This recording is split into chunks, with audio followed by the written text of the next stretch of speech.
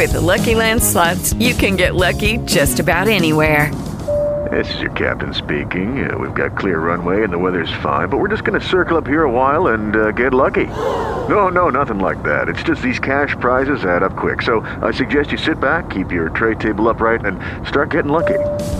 Play for free at LuckyLandSlots.com. Are you feeling lucky? No purchase necessary. Void where prohibited by law. 18 plus terms and conditions apply. See website for details.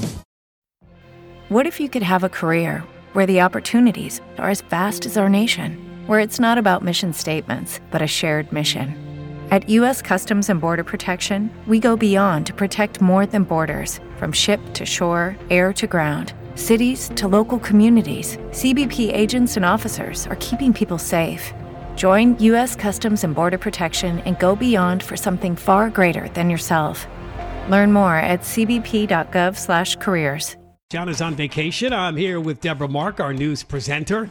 We are wishing well Craig Cope. He is the Norco Market and Liquor owner. You may have heard this story. Norco out there in Riverside County, about 3 a.m, they wanted to rob him. 4 men came. One came into the store with quite the weapon, and Craig was not having it, and he opened fire with a shotgun, and that robber ran screaming, he shot my arm off. We hope to talk to Craig tomorrow because he apparently had a minor heart attack after all this. And people out there are coming to the liquor store to show their appreciation and, of course, to wish him well. So hopefully tomorrow you'll be listening. We'll talk to Craig Cope. Got an update coming up in a few minutes also on the LA County Board of Supervisors. One thing did happen, one thing did not happen concerning, and that second thing is the recall of the LA County District Attorney George Gascon, because the way people are reacting to this Norco liquor store story tells you the frustration that's out there over the criminal justice breakdown that's occurred in the state and certainly in LA County. All right, let's turn our attention to the homeless. We have a brand new case study which is coming to us from the Pacific Research Institute. And we're going to be talking now to Wayne Winegarden, Senior Fellow in Business and Economics. And of course, the main thing about it is the housing first measures that have been pushed for far too long here in California. The state, the county, the city, no matter where you are, most of the people in charge of the money believe all you have to do is get them into housing, get them into a shelter, get them into a motel room. It's a failure. And we'll talk about why that is so. Wayne, welcome to the show. Thanks so much for having me. All right. So how did you approach this study? Tell us what you guys put together here. What we really wanted to see is, we've had a couple of months in Project Home Key. We have years of data on housing first programs, like you just said. We wanted to see how is it working. And what we see is we're spending billions of dollars, we're spending more and more money, and we're actually getting more homeless. In the latest counts, in 8 of the 10 cities where we have the largest homeless problems, the population continues to increase. In Los Angeles, it's the epicenter of the problem. Over 1/3 are still here. We've been doing housing first for over 5 years, if not longer, here in LA. And again, populations keep rising. So what we have in Project Home Key is a very expensive program that's not addressing the issue. It's not helping people who are homeless. It's not helping the community get a handle on not just the homeless problem, but all the ancillary issues that follow up on it. Yeah, I think the approach here from these politicians has always been, they're just like anybody else. They fell on hard luck. Let's just find them some housing. But these people a lot of them have some real problems behind that homeless issue. Because if I've said 1,000,000 times on this show, ask yourself and most people you've known in your life, if you hit on hard times, would you pitch a tent down the street in a park? No, 99% of the people you know would not do that. But there are people that do that because they have problems with alcohol, with drugs, and with mental illness. Did you find that to be true? Yeah, we've been looking into this problem for years. My co-author, Kerry Jackson, and I have done several reports. We actually published a book with 2 other gentlemen called No Way Home. And absolutely, what you see is a large percentage of the homeless in California suffer from mental illness, suffer from drug addiction. And as opposed to having programs to get people into treatment, to try to overcome these afflictions, what we're actually doing is we're subsidizing that behavior. You actually have a right now, because of a court decision, to live on the street. So we're actually saying, okay, it's okay to pitch a tent. And then we define down stealing. So you can steal to $900 to support your drug habit and not be charged with a felony. In fact, it's such a misdemeanor that you don't get charged at all. And so we're enabling a destructive lifestyle, and now we're just reaping the inevitable consequences. Were you able to see anything directly out of Newsom's Project Home Key? I mean, there was much fanfare he made out of this a couple of years ago when he introduced it during the pandemic. And this was the idea to get the homeless into like motel rooms because the motels weren't doing much business during the pandemic. Were you able to see what the results of that were? Did that actually get many of these people into permanent housing? I know you cited the overall homeless numbers are up, which would be an indicator of that. But did anybody take a closer look at where these people ended up in these hotel rooms? Yes, and what we found when we looked at this latest study, we explicitly looked into Project Home Key. And what you see, whether it's Los Angeles, San Francisco, or anywhere else in the state, perfect example, about 1/3 maybe, if that much, will end up in permanent housing. A large share of what you see is not only is the destructive behavior still occurring in the Project Home Key residences, but people are actually dying of overdoses.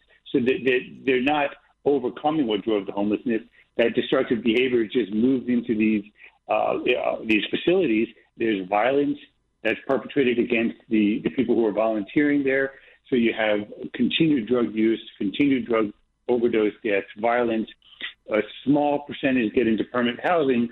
Others either are back on the streets or still in some sort of temporary kind of revolving door issue. But because we're prioritizing the housing first, the housing, and not prioritizing the treatment, getting at the root cause that drove or led the people into this situation, we're not actually addressing the problem. We're not reducing the number of homeless.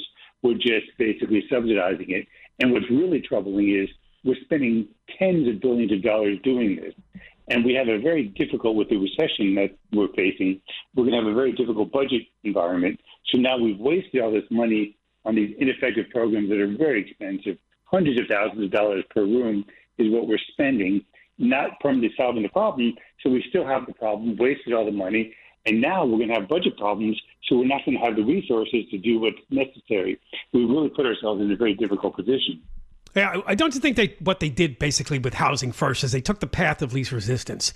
You offer somebody housing, all right, they might say no, but chances are they might say yes. But to try to get them into treatment for mental illness or drug addiction or alcoholism, something they might even deny that they have wrong with them, they probably just decided that would be too difficult. That's why I think we do need conservatorship laws to be changed. How do you feel about that? Right. I agree. One thing I've been advocating is we need to start enforcing our laws. So if you're stealing $500 worth of goods, that needs to be a felony. But what we could do is we could use these types of negative interactions, if we call it that, as a means to get somebody into treatment. So if you're homeless and you've stolen, as opposed to being sentenced to jail, send somebody to a drug addiction clinic if that's what their affliction is. And then if they can satisfactorily complete the program, expunge their record. Because the idea is to actually help them transition out of this destructive lifestyle. And so if we use homeless courts correctly, if we use different types of positive interactions, day rooms to try to bring people in and get them to help. And like you said, in some cases, if somebody is mentally, dealing with mental illness, if they don't have the ability to make rational decisions, then we're going to need to actually, as a community, do that. Because having that destructive lifestyle where a person with mental illness who could be dangerous to the community, who could be, even if they're not violent, there's the drug needles and the feces and all the other consequences to the quality of life just can't go on. So we need to actually make those hard decisions and move people into treatments where we can help them. Yeah, what we've seen happen over the years, particularly in the last year or so here, and I want to see what your thoughts are on this. They're now putting somebody in a shelter or a motel room is no good anymore. What they want to do here is build this expensive, permanent, what they call supportive housing. So you picture these big complexes they build with apartments, and in there they have mental health counseling, they have job counseling, they have all of these supportive services. But our approach to that is that's really expensive. I don't know if you're going to be able to have enough money to do that. And of course, once people realize you're building them something that nice, you're probably just going to end up with more homeless people coming to California. Yes, no, you can't do it. It's unsustainable financially. So you need to stop that. We need to go back to the institutionalized model because it's cost effective. Obviously, it needs to be run professionally. It needs to be clean. It needs to be a good environment. But we need to be able to do this cost effectively if we're going to do this sustainably. Spending hundreds of thousands of dollars to build one unit, which has a good chance of actually being destroyed by people who are just not prepared or not able to live in a home, is not the solution. All right, Dr. Wayne Winegarden, thanks for joining me. I appreciate it.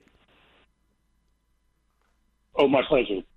He's with the Pacific Research Institute, and he came on the show. He's a senior fellow in business and economics to talk about a new case study he did along with his co-author, Kerry Jackson, about the failure of housing first policies to deal with homelessness, something we've mentioned on this show for many years. And again, Michael Schellenberger, who ran for governor, knew all about the failure of this idea of housing first, where you're completely ignoring the dysfunction that's behind the homelessness. We got more coming up here on the John and Ken Show on KFI. More on the homeless next hour. I'll be talking to LA City Councilman Joe Buscaino.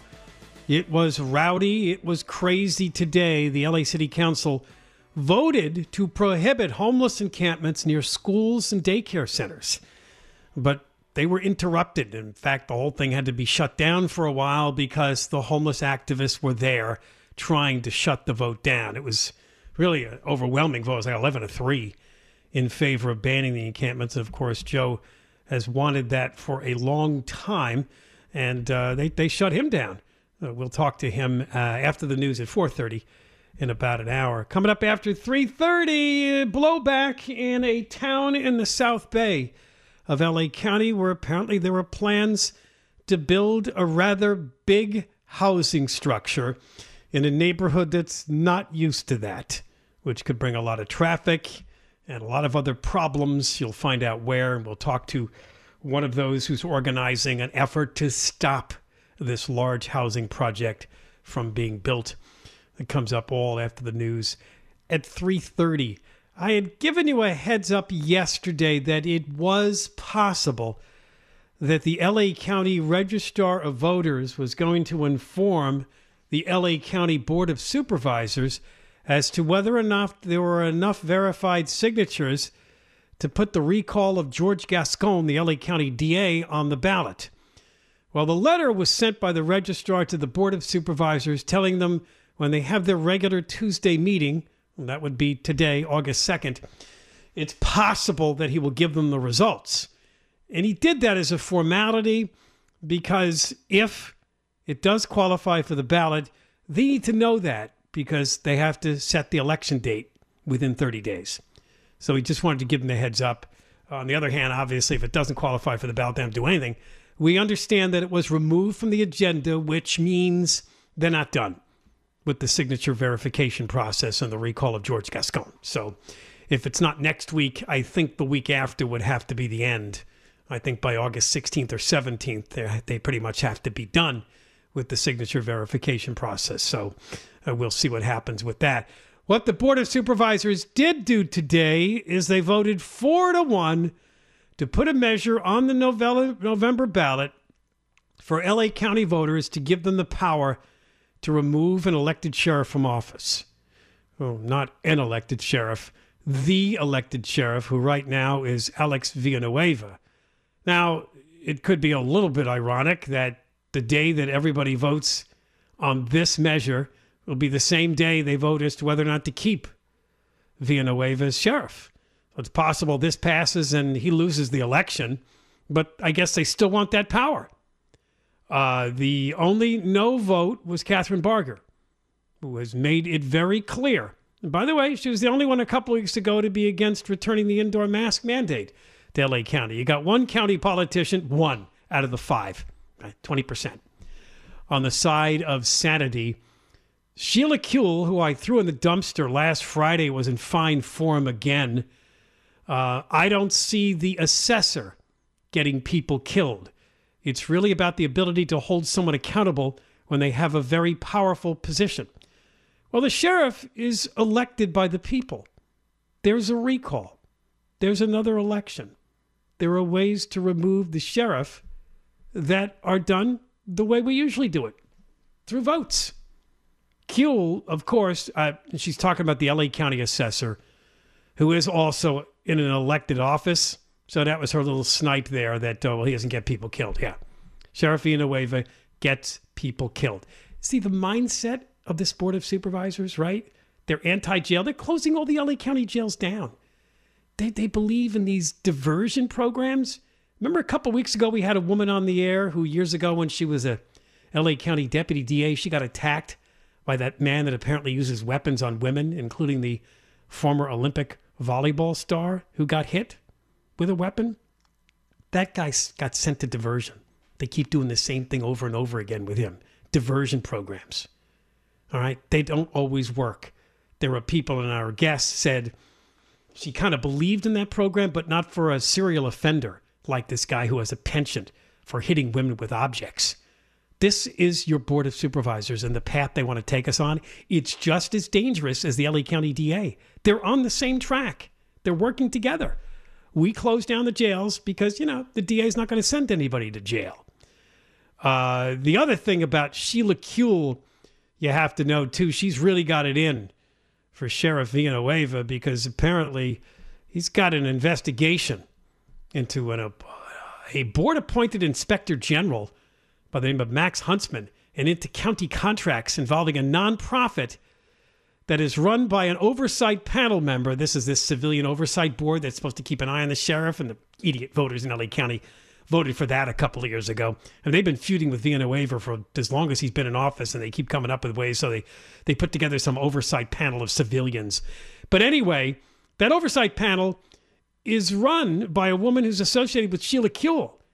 And apparently, if you don't remember the story, that particular nonprofit ran this dopey LA County hotline for people that wanted to report that they were sexually assaulted on LA County Transit, and they got just a couple of calls a month. It was a lot of money that went out the door. And Villanueva said, we need to take a closer look at that. And that got to Sheila Kuehl. That's why she's pretty bitter. All right, coming up next, another local neighborhood battles a large housing construction project, which, believe me, I know the area well. It will look oddly out of place where they want to put it. I'll talk next to my guest on the John and Ken Show on KFI. We'll have more at 4:05 on the Norco liquor store owner who defended himself. When a robber came in with quite the weapon, he was ready with his shotgun. And he fired away, and he injured the robber, who ran out, along with his accomplices, ran from the scene. This is an amazing story, and we wish the liquor store owner good health. His name is Craig Cope. He's 80, and apparently he did have some sort of a heart attack after this happened and is recovering. We're hoping to talk to him tomorrow. But we'll talk about the story and how it represents the frustration of many, because people are showing up at the liquor store today to support the owner. We don't know anything about charges anyway, but of course many will say, oh, in this gun culture, how dare you use violence? And I'm sure we're going to hear the usual crowd, writers with the El Segundo Times, just doing the tisk-tisk about this man defending his turf and his store that apparently he has owned for 55 years. So that'll come up at 4:05 on the John and Ken Show. And then we'll be talking to Councilman Joe Buscaino. It was pretty rowdy today as the LA City Council did approve an ordinance to ban homeless encampments within 500 feet of schools and daycares, all of them in LA. This would be the most restrictive when it comes to those types of properties. But it wasn't without a lot of chaos, because the activists showed up and tried to shut the whole thing down, right? not representing most of the residents of the city, but of course, they always get the attention of the politicians. So we'll talk to Joe in about an hour on the John and Ken Show. We heard from a woman by the name of Gail Fortis, who's now coming on the show. The website they put together is called chillthebuild.com. A big subject on our show last year and the year before were these bills in Sacramento, which ultimately did pass and were signed by Governor Newsom, allowing the construction of some pretty large housing units in neighborhoods across the state that don't see anything like that happening right now. You probably heard us talk about SB 9 and SB 10 over the years. That seems to be connected to this story. For this one, we're going to go to a neighborhood in Manhattan Beach, where apparently they want to build a 4-story, 79-unit complex at a busy corner. It's Rosecrans and Highland Avenue in Manhattan Beach. And people, residents of that town have gotten together, organized a group. They have a petition at change.org. And of course, as I mentioned, a website, chillthebuild.com, to try to battle this construction project. So, Gail, welcome to the John and Ken Show. How are you? I'm good, thank you. Yeah, so explain to people when you found out about this and any more details. Well, the detail I know is it's something that's been brewing for a little more than a year with the city council. We all learned of it. It kind of leaked out at a meeting I believe, in March. So that's barely 3 months ago, and yet it's been brewing in the background. Plans have been going back and forth with the city planning. And our local newspaper, the Beach Reporter, reported it. They went to a council meeting, and then there it was. And then immediately, change.org got a petition going. 3,500 people signed it. And a group of us that live in the El Porto area, which is the most northwest corner of Manhattan Beach and the most congested area of the city, and the main thoroughfare in and out of the city, we got together, and we've decided to take on City Hall. I happen to know the area well. Rosecrans and Highland. What I know to be there on that particular corner, there's a Mexican restaurant. There's a big parking garage. Where are they putting this 4-story, 79-unit building? You are exactly right. It is catty corner to Poncho's. Literally catty corner to Poncho's is a parking structure owned by the city of Manhattan Beach. And just behind it, like the borderline of that parking structure, is what's considered the project area called, Rosecrans Highland / Project Verandas. And there's 2 very small buildings on Rosecrans. The parking lot is literally on Highland, and this property is right behind all of those things. Yeah, and I guess the complaint here is, and I guess the term you guys are using, we enjoy our low-profile lifestyle. Of course, in California, there's a lot of single-family housing. This was an effort in Sacramento to try to crack that and turn neighborhoods that are all single-family homes into some large structures being built. You did know about these bills going through Sacramento the last couple of years? Yes, we did. And those rules are being used to the advantage of developers. There's loopholes that allow them to skirt local zoning, these bonus density laws. And then in our instance, the builder was so generous in offering 6 low-income units to get the benefit of a ministerial nature, so that between those 2, they can skirt all local zoning, overbuild, not have enough parking, not have a good in and out of the property, without causing havoc and gridlock here. So where did this get approval from? Was it the local government, or how did this work? Do you know? So the builder used the SB 9 and SB 10 and approached the city, and it went to city planning first. And they apparently looked at whatever the rules were. All the boxes, I guess, were checked according to SB 9 and SB 10, those 2 Senate bills. Right. And from there, several appeals were made by local people here, and the city planning turned it down and said, no, sorry, we're following the rules. This can go forward. So now we're at the city council level. That's a meeting tonight, and was a meeting 2 weeks ago. And then the final meeting, they're going to make a decision or not to approve it and allow it to go forward, is August 17th. So tonight A bunch of us are going to talk about why it's not a wise move, tell our city council to please do their job.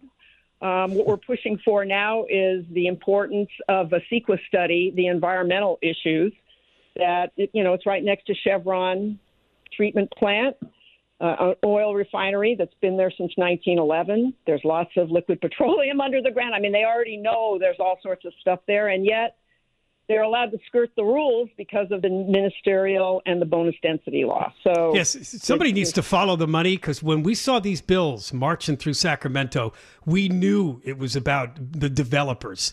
I mean, there's a crowd that just believes whatever it is, just build it because the state needs more housing. So just get it done, whether or not it's low-income housing or medium housing or luxury housing, just get it done. But it just benefits the developers to do this.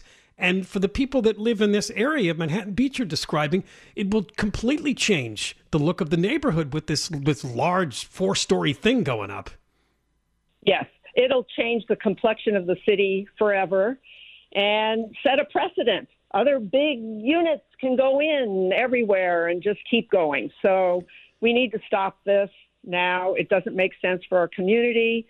It's not healthy, environmentally. It's not good for the city. And we're pro-building. We agree. We need building. We need apartments. We need, the diversity is good. That's what makes a community a great community, but not this. From Highland, looking up at this thing, because Highland is down low and the property slopes up at this point. It's a pretty steep hill. Yes. Where I live and where this is located is called the sand section. It's actually on a sand dune, so it's up. And if you stand on Highland and look up at where 50 feet will be, this 4-story building, massive. It's going to be like, it's going to like a skyscraper in New York City, right? I can imagine that. I know exactly what you're talking about. Now the city council and city attorney have told you there's nothing they can do? Is that what we're hearing? Well, yes, that's what they said. There's nothing they can do. In other words, all the boxes are checked. They're following the state rules. And we've heard from other land use attorneys that is not true. And we're surprised that our council is allowing this to go through and that our assistant city attorney said that. It's like, what attorney says that? Oh, there's nothing we can do? I mean, have you ever heard that come out of an attorney? No. Well, all right, Gail, wish you all the luck. Again, for people that want to find out more, it's chillthebuild.com. It's a pretty good website to give you all the information that you need to find out. And again, you've got a petition at change.org as well? Yes, we do. All right, Gail, good luck. Keep us posted. Let us know what happens next. Thank you, John. Bye-bye. Okay, it was Ken. That's kind of sad, right, Deborah? She called me John. I know. It's okay. She didn't mean it. People think we're both here. I mean, that's kind of the power of the show, right? People exactly. Anyway. We love you, Ken. That's Gail Fortis. She's a resident of Manhattan Beach. And we knew this was going to happen when Senate Bills 9 and 10 passed.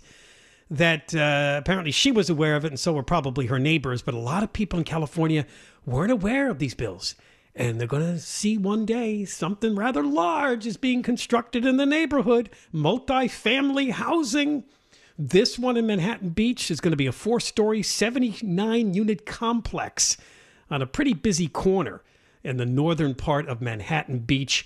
And again, right now with single-family housing, the height limits there are much lower, so this bugger is really going to stand out.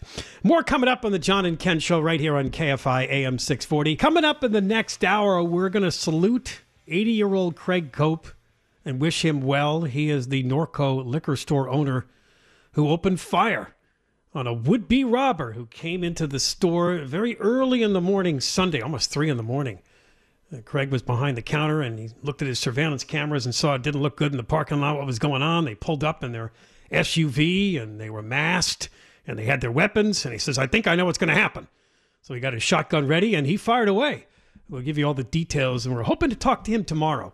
So we were told that he's a John and Ken Show listener, and he will talk to us, and we expect it to be tomorrow, because the follow-up was that apparently he did have a heart problem after all this went down and had to be taken to the hospital, but supposedly he's recovering.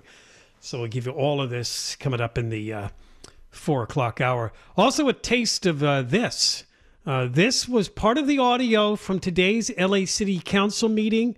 They voted rather overwhelmingly, I think it was 11-3, to ban homeless encampments from within 500 feet of schools and daycare centers.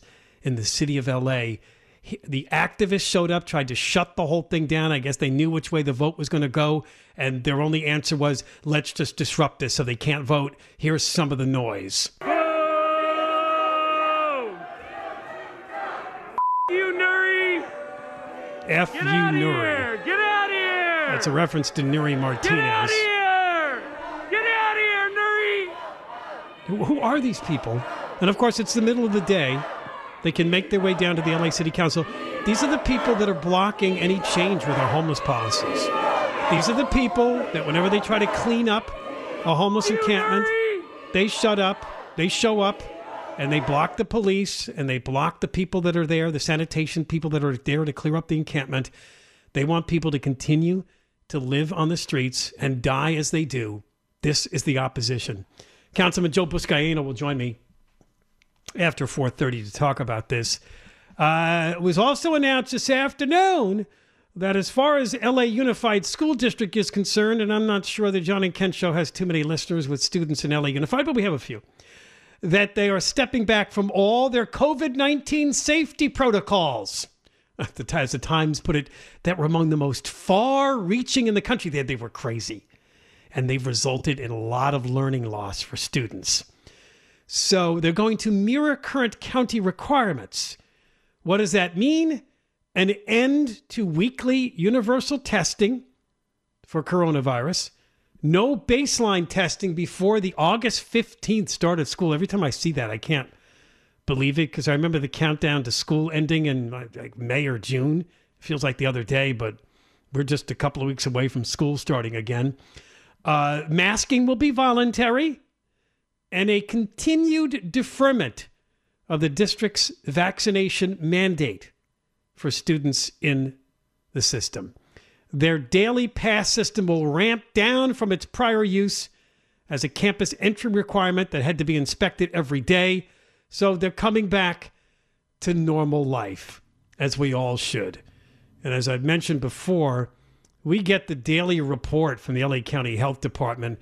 It looks like the positive cases and hospitalizations are continuing to slow. Once again, this thing has a 2-month cycle or so where things ramp up, then they ramp down. But these particular variants are not making people extremely sick. We do not have an overwhelming situation at the hospitals. It should be treated that way. It's kind of hard to believe that finally got through to Barbara Ferrer in the health department last week when they did not make us go back to indoor masking. And now the LA Unified School District is not going to require daily testing. And for now, the vaccination mandate is going to be deferred. And masks are optional. All right, coming up next, we'll talk about the wild story of the day. This Norco liquor store owner who stood his ground when a robber made his way into the store with a weapon in hand, a really menacing-looking weapon, and the store owner, not taking any chances, fired first. John and Ken Show, KFI AM 640. Deborah Mark has the news now. With Lucky Land Slots, you can get lucky just about anywhere. Dearly beloved, we are gathered here today to... Has anyone seen the bride and groom? Sorry, we're here. We were getting lucky in the limo and we lost track of time. No, Lucky Land Casino, with cash prizes that add up quicker than a guest registry. In that case, I pronounce you lucky. Play for free at LuckyLandSlots.com. Daily bonuses are waiting. No purchase necessary. Void where prohibited by law. 18+. Terms and conditions apply. See website for details. Only 4% of universities in the U.S. are R1 research institutions, and Temple University is one of them. This means 100% of students have the opportunity to participate in hands-on learning and research with world-class faculty. With over 600 academic programs across 17 schools and colleges, Philadelphia's largest public university provides students with a rich variety of opportunities and propels graduates to succeed in their careers. Temple University. Schedule a campus tour today at admissions.temple.edu/visit.